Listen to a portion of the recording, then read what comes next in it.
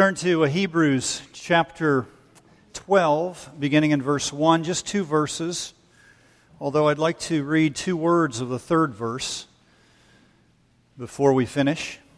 It's page 1008 in the Bibles that are in your pews in front of you. Familiar text.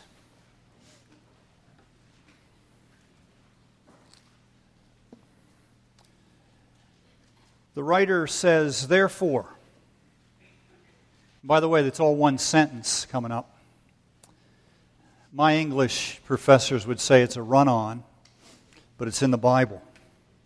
Therefore, since we are surrounded by so great a cloud of witnesses, let us also lay aside every weight and sin which clings so closely, and let us run with endurance the race that is set before us, looking to Jesus, the founder and perfecter of our faith, who for the joy that was set before him endured the cross, despising the shame, and is seated at the right hand of the throne of God.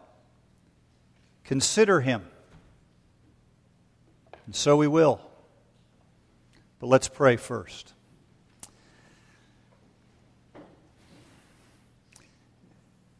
Father, this text is one that some of us have read a lot. We think of what precedes it in chapter 11, this roll call of faith. We recognize as we just read these two verses the motivation for your Holy Spirit writing through this author that we don't know. That he would write about our need to endure, our need to stay faithful, and yet, Lord, we know that our endurance and our faithfulness is something that we can't do unless you, by the Spirit of God, enable us, live through us, run through us. And so, Lord, we ask that you would open this text to our minds and our hearts as we reflect on that Isaiah text that we read earlier, the hymns that we've sung and the anthems that we've listened to, that it would all come together so that when we come to your table, we might have a fresh experience of your grace. For we ask it in Jesus' name. Amen. It's arguably the toughest marathon in the world. It's 545 miles long. Sydney, Australia to Melbourne. I mean, that's the equivalent of running from Pittsburgh to Milwaukee. And yet people do it. In 1983, 150 world-class runners came together at Sydney to run that race. 545 miles. And among them was a toothless 61-year-old farmer named Cliff Young. And when he showed up, he gave off every indication to everyone who saw him that he was going to simply observe the race. I mean, he was dressed in overalls, those big rubber boots, work boots. And yet he came to the registration table and said, I want to run. Now you need to know that Cliff Young had lived almost all of his life on a farm. For the last 40 years, he farmed this one farm with his father, and it is 2,000 acres. They have about 2,000 sheep, no horses, no four-wheel drives. So when you want to round up the sheep, you've got to do it on foot. And Cliff Young would often take somewhere between 2 and 3 days to run those 2,000 acres gathering the sheep together. Now, nobody knew that. So he came to the registration table and said, I want to register, I want to pay my fee, and I need a number. And they gave him a number, smirking, number 64. He gathered together with the elite runners and People began to snicker because they saw the number on the back of his overalls. They said, "You got to be kidding, this guy's crazy." But when the gun went off, that's when the snickers turned to laughs. Because he didn't run like the other runners. He had this leisurely shuffle. And those watching at the starting line and also on television all over the nation began to say in unison, I guess under their breath, somebody ought to pull that guy aside, he's going to kill himself. But 5 days, 15 hours and 4 minutes later, Cliff Young crossed the finish line nearly 10 hours ahead of any other runner. All over Australia, people were stunned. He had broken the previous record by a little over 9 hours. And so people began to ask, how was it possible? Did he cheat? He couldn't have cheated because they televised the whole thing. And so they asked how. And everybody knows in an ultra marathon, runners run for about 18 hours and then they sleep for 6. Depending on the distance, it's somewhere between 5 and 6 days of that routine, but nobody told Cliff. He just shuffled along. Day and night, night and day, he didn't stop, and he became a national hero. In fact, professional runners study his shuffle, and they try to emulate it. Today it's called the Young Shuffle, and many ultra-marathoners use that technique. Now, when you talk about the Christian faith, and the fact that finishing is far more important than beginning,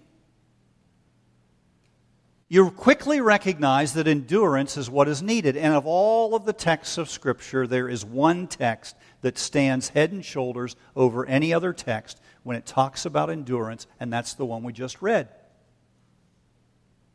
Louis Evans, who's gone to be with the Lord, but when he wrote this, he was the senior minister of National Presbyterian Church in Washington, D.C. He said this: "The 12th chapter of Hebrews is one of the most classic passages of Scripture that is held up by people of faith who understand the need for discipline.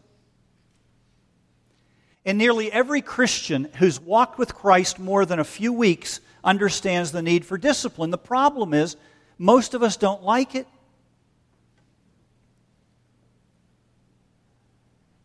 Endurance is a difficult thing to come by.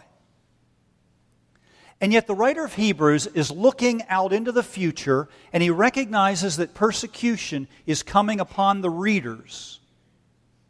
And so he says to them, I need to talk to them and encourage them to endure, but how should I do it? And instantly or suddenly or fairly quickly, he comes up with an idea. It's just like a race. It's a race that requires faith. It requires a faith like Abel's. Remember, Abel offered a sacrifice that was acceptable to the Lord because his eyes were on the Lord, not on himself. It's a race that requires faith like Noah's, that was willing to continue to do the work, even in the midst of all of these complainers and catcallers and those who would seek to impede his progress.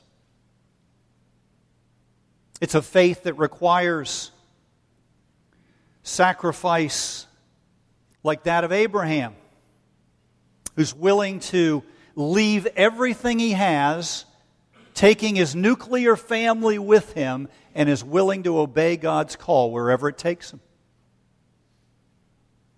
And then this writer mentions 10 other people in the preceding chapter whose faith gives testimony to endurance.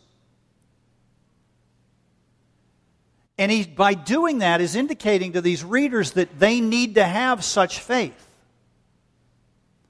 And yet it isn't all of those examples, it's not all of those luminaries that he discusses that captures my attention tonight, or really any night.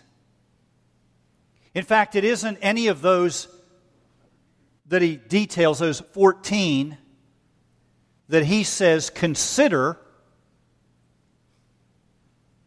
There's only one that he tells us to consider, and that is Jesus. Listen to what he says again. Looking to Jesus, the author and the finisher of our faith, who for the joy that was set before him endured the cross, despising the shame, and is seated at the right hand of God, the right hand of the throne of God. And then he says, consider him. And so tonight I'd like us to consider him. This past week I listened to David Brancaccio. Some of you may know him or have heard him, National Public Radio. He's one of the principals behind Marketplace. I mean, it's very engaging. And so David Brancaccio is talking about a term in economic analysis that in the last 20 years has taken on steam. And it's called hyperbolic discounting. Hyperbolic discounting. He said it's something that nearly every American does these days. In fact, we do it on a regular basis. We discount the future for the sake of the present. Give you an example. Let's say somebody says to you, tonight I'll give you $100. Or next year on April 2nd at 8 o'clock, I'll give you $120. What would you prefer? Do you know that 95% of all Americans would say, give me the 100 now? And yet if they wait one more year, they'll get a 20% gain. Where can they make 20% on their money? And yet 95% or more Americans will say, give me the 100 today. I'm not going to wait for a year. Now, why would they do that? Why would we do that? And the answer is simple. We discount the value of the future gain by the length of time it takes to get it. In other words, we may opt for $1 more or $2 more in a week. But $20 more in a year, forget it. The longer we have to wait, the less value it has to us. Why is that? Economists have studied it. And it's plain why. It's because the future is not in focus for us. It's too vague. We can't see it. We suffer from financial nearsightedness. So what's Brancaccio do with that information? He goes to Penn, University of Pennsylvania, and he meets a neuroscientist who's also a psychiatrist. And he says to him, I'm studying this hyperbolic discounting. You are an expert on it. You've written on it. So listen, Dr. Cable. I want to know, is there a pill I can take? Is there some kind of therapy that I can engage in so that I will always pick the $120 in a year rather than $100 today? Joseph Cable laughs at him. And he said, no, there's no pill. There's no therapy. So Brancaccio says, what can I do? And listen to what the professor said. He said, you can try to interview your future self. You can interview your future self.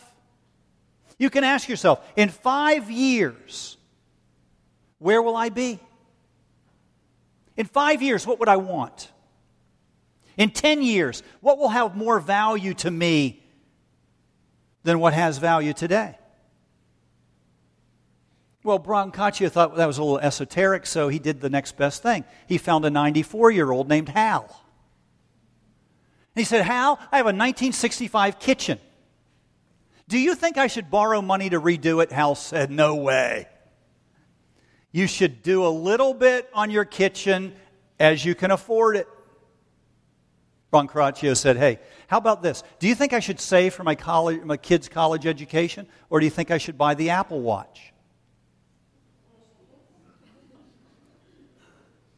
Cable says, you know what I'll say. Besides, I was at Marshall's yesterday and you can get one for $25. Now think of Jesus. What's the writer of Hebrews say? For the joy that was set before him, he endured the cross, despising the shame. Meaning what? Meaning Jesus had no nearsightedness. For the joy that was set before him, a future joy, he is willing to face two major obstacles: the cross and the shame. Think of the cross. He endured the cross. What's that mean? Well, it means what the New Testament tells us. Jesus volunteered for the cross. No one made him go to the cross. He chose to go. Remember, less than a week earlier, he rides into Jerusalem on the back of a donkey, proclaiming that he is the king that they've been waiting for. It's a transformational moment. For 3 years, he's sought to avoid their acclamation. For 3 years, he's refused their coronation. For 3 years, he has resisted being the miracle worker. And yet here, on that day, he determines to go from teacher to king, from rabbi to redeemer. He could avoid the crowd. He could not succumb to that temptation. Or he could. But he chooses to go to the cross. Remember what he said in the upper room? Right after they had finished eating, he lifted a cup and said, "This cup is the new covenant in my blood. It's shed for you."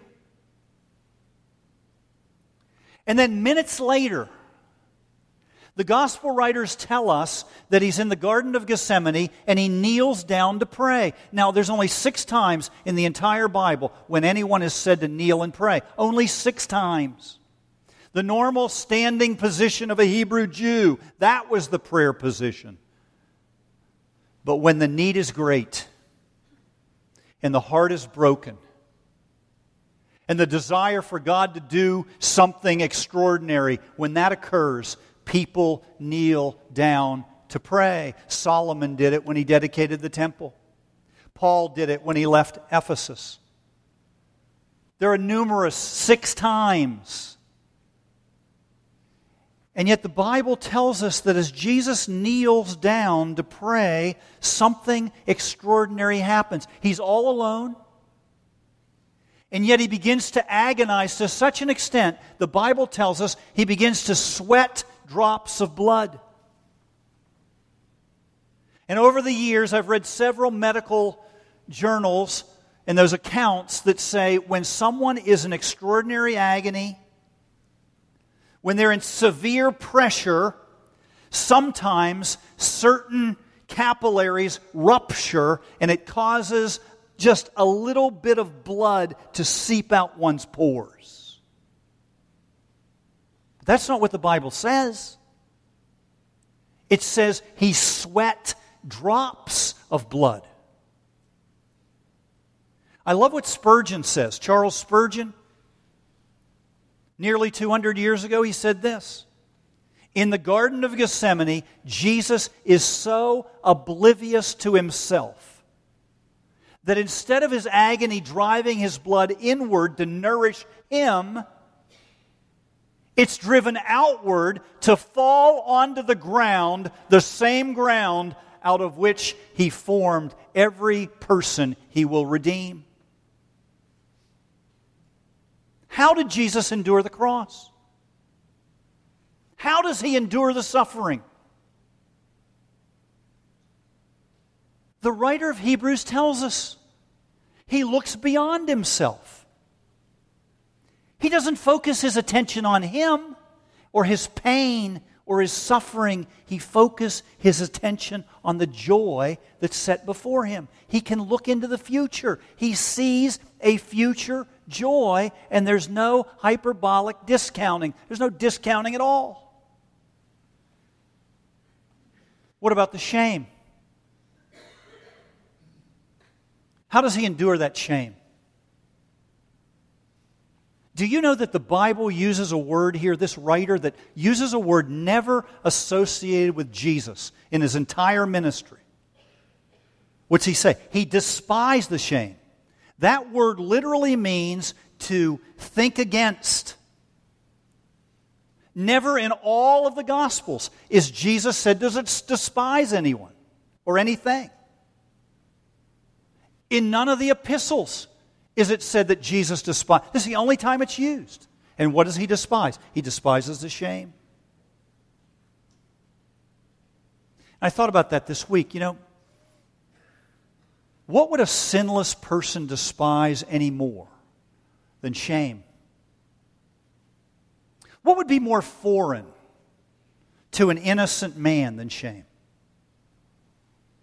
John Calvin said this: though Christ was free to exempt Himself from all trouble, to lead a happy life, to abound in all things, yet He underwent a death that was bitter and degrading in every way. He chose to do that. And the writer of Hebrews zeroes in on one thing, and that's the shame. He despised it. Think of the choice of that word. There in the garden, hours later in the city, He despises the shame. What shame? Well, He's stripped of all earthly support. Not only do they rip His clothes off and pummel His flesh, every one of His family, every one of His friends abandons Him. They're the same guys who said, "We'll gladly die with you." They abandon Him. Those who asked, "Could we," or at least got their mother to, "Could my sons sit on your right and your left when you get into your kingdom?" Even those guys abandoned Him. Think of the shame of that. After all He had done for them,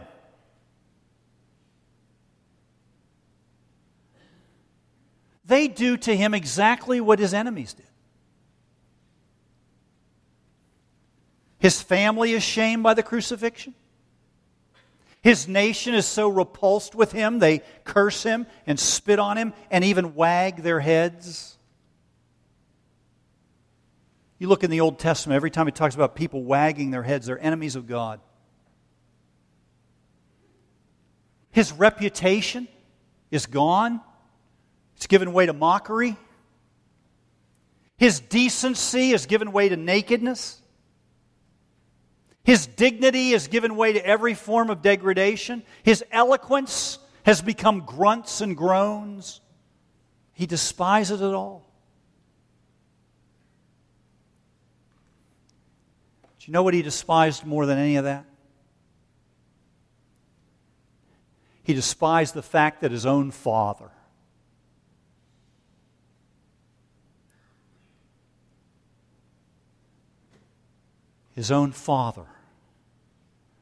the one with whom He was of one substance, His own Father, a member of the deity, turned His back on Him,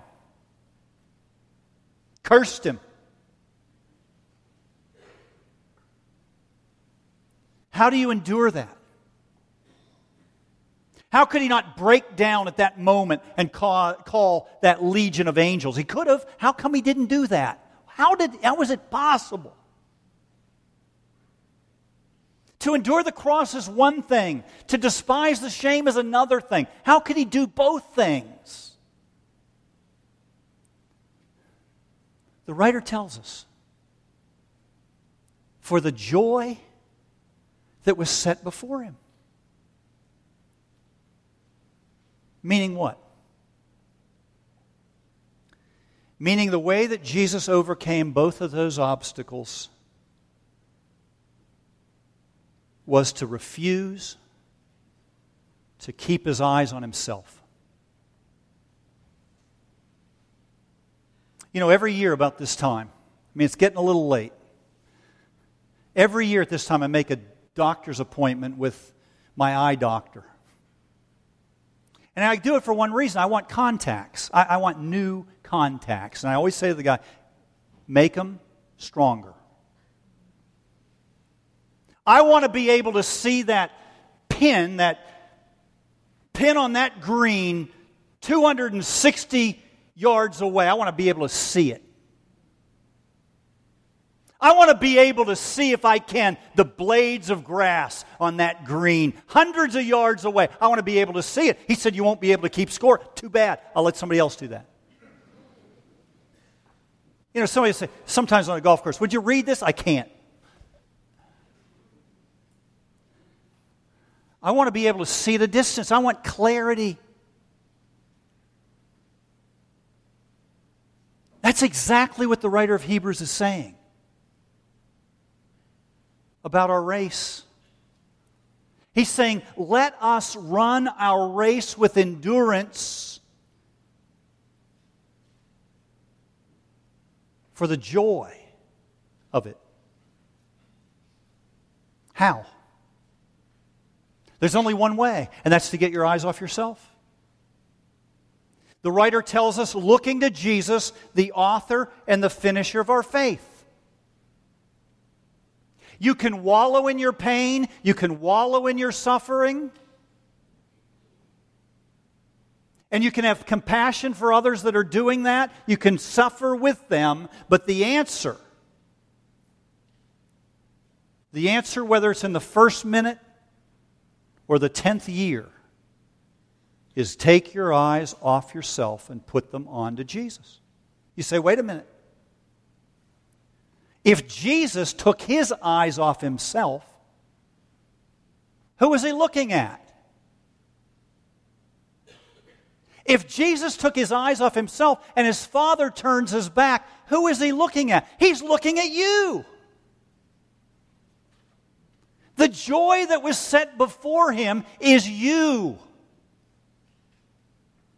Do you see that?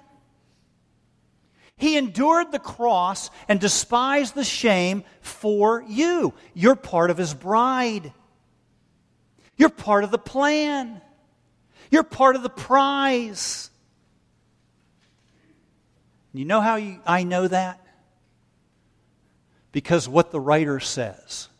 He endured the cross, despising the shame, and he has seated himself on the throne of God. What in the world is Jesus doing there? He's praying for you. No matter whether it's the upper room or Gethsemane or Calvary or the throne, his eyes are never nearsighted. They're always, always fixed on you and on me. And all of those whom he knows are his. Jesus is never nearsighted. He's never fixed on himself. He never engages in hyperbolic discounting. His eyes are on you. He sees you completely. He sees everything about you. And you know the good news? He sees you complete. You know, for years I knew that Jesus saw me completely. But more and more I'm learning that he sees me complete. He sees you as a finished product. No wonder He's joyful. He sees you complete through the cross every single day. So what's the writer of Hebrews tell us about our race? Get your eyes off yourself.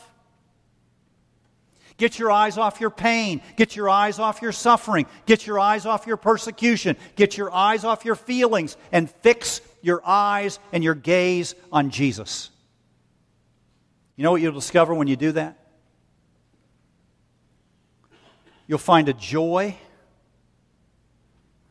that is beyond yourself, and you'll find a joy that's beyond compare.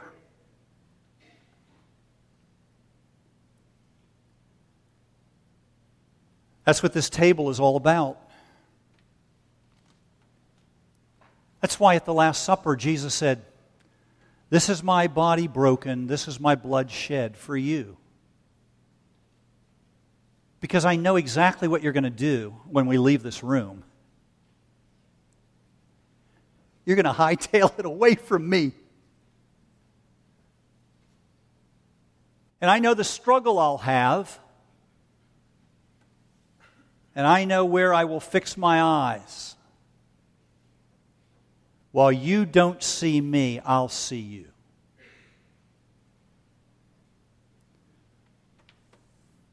Because I see you completely.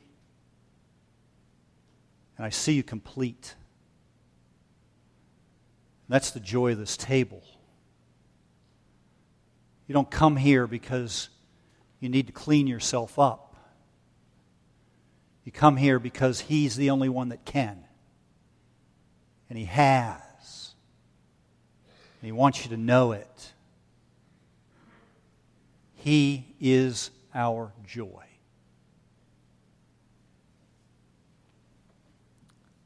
It's His table. He's paid for it. He's set it. And He's inviting you to come.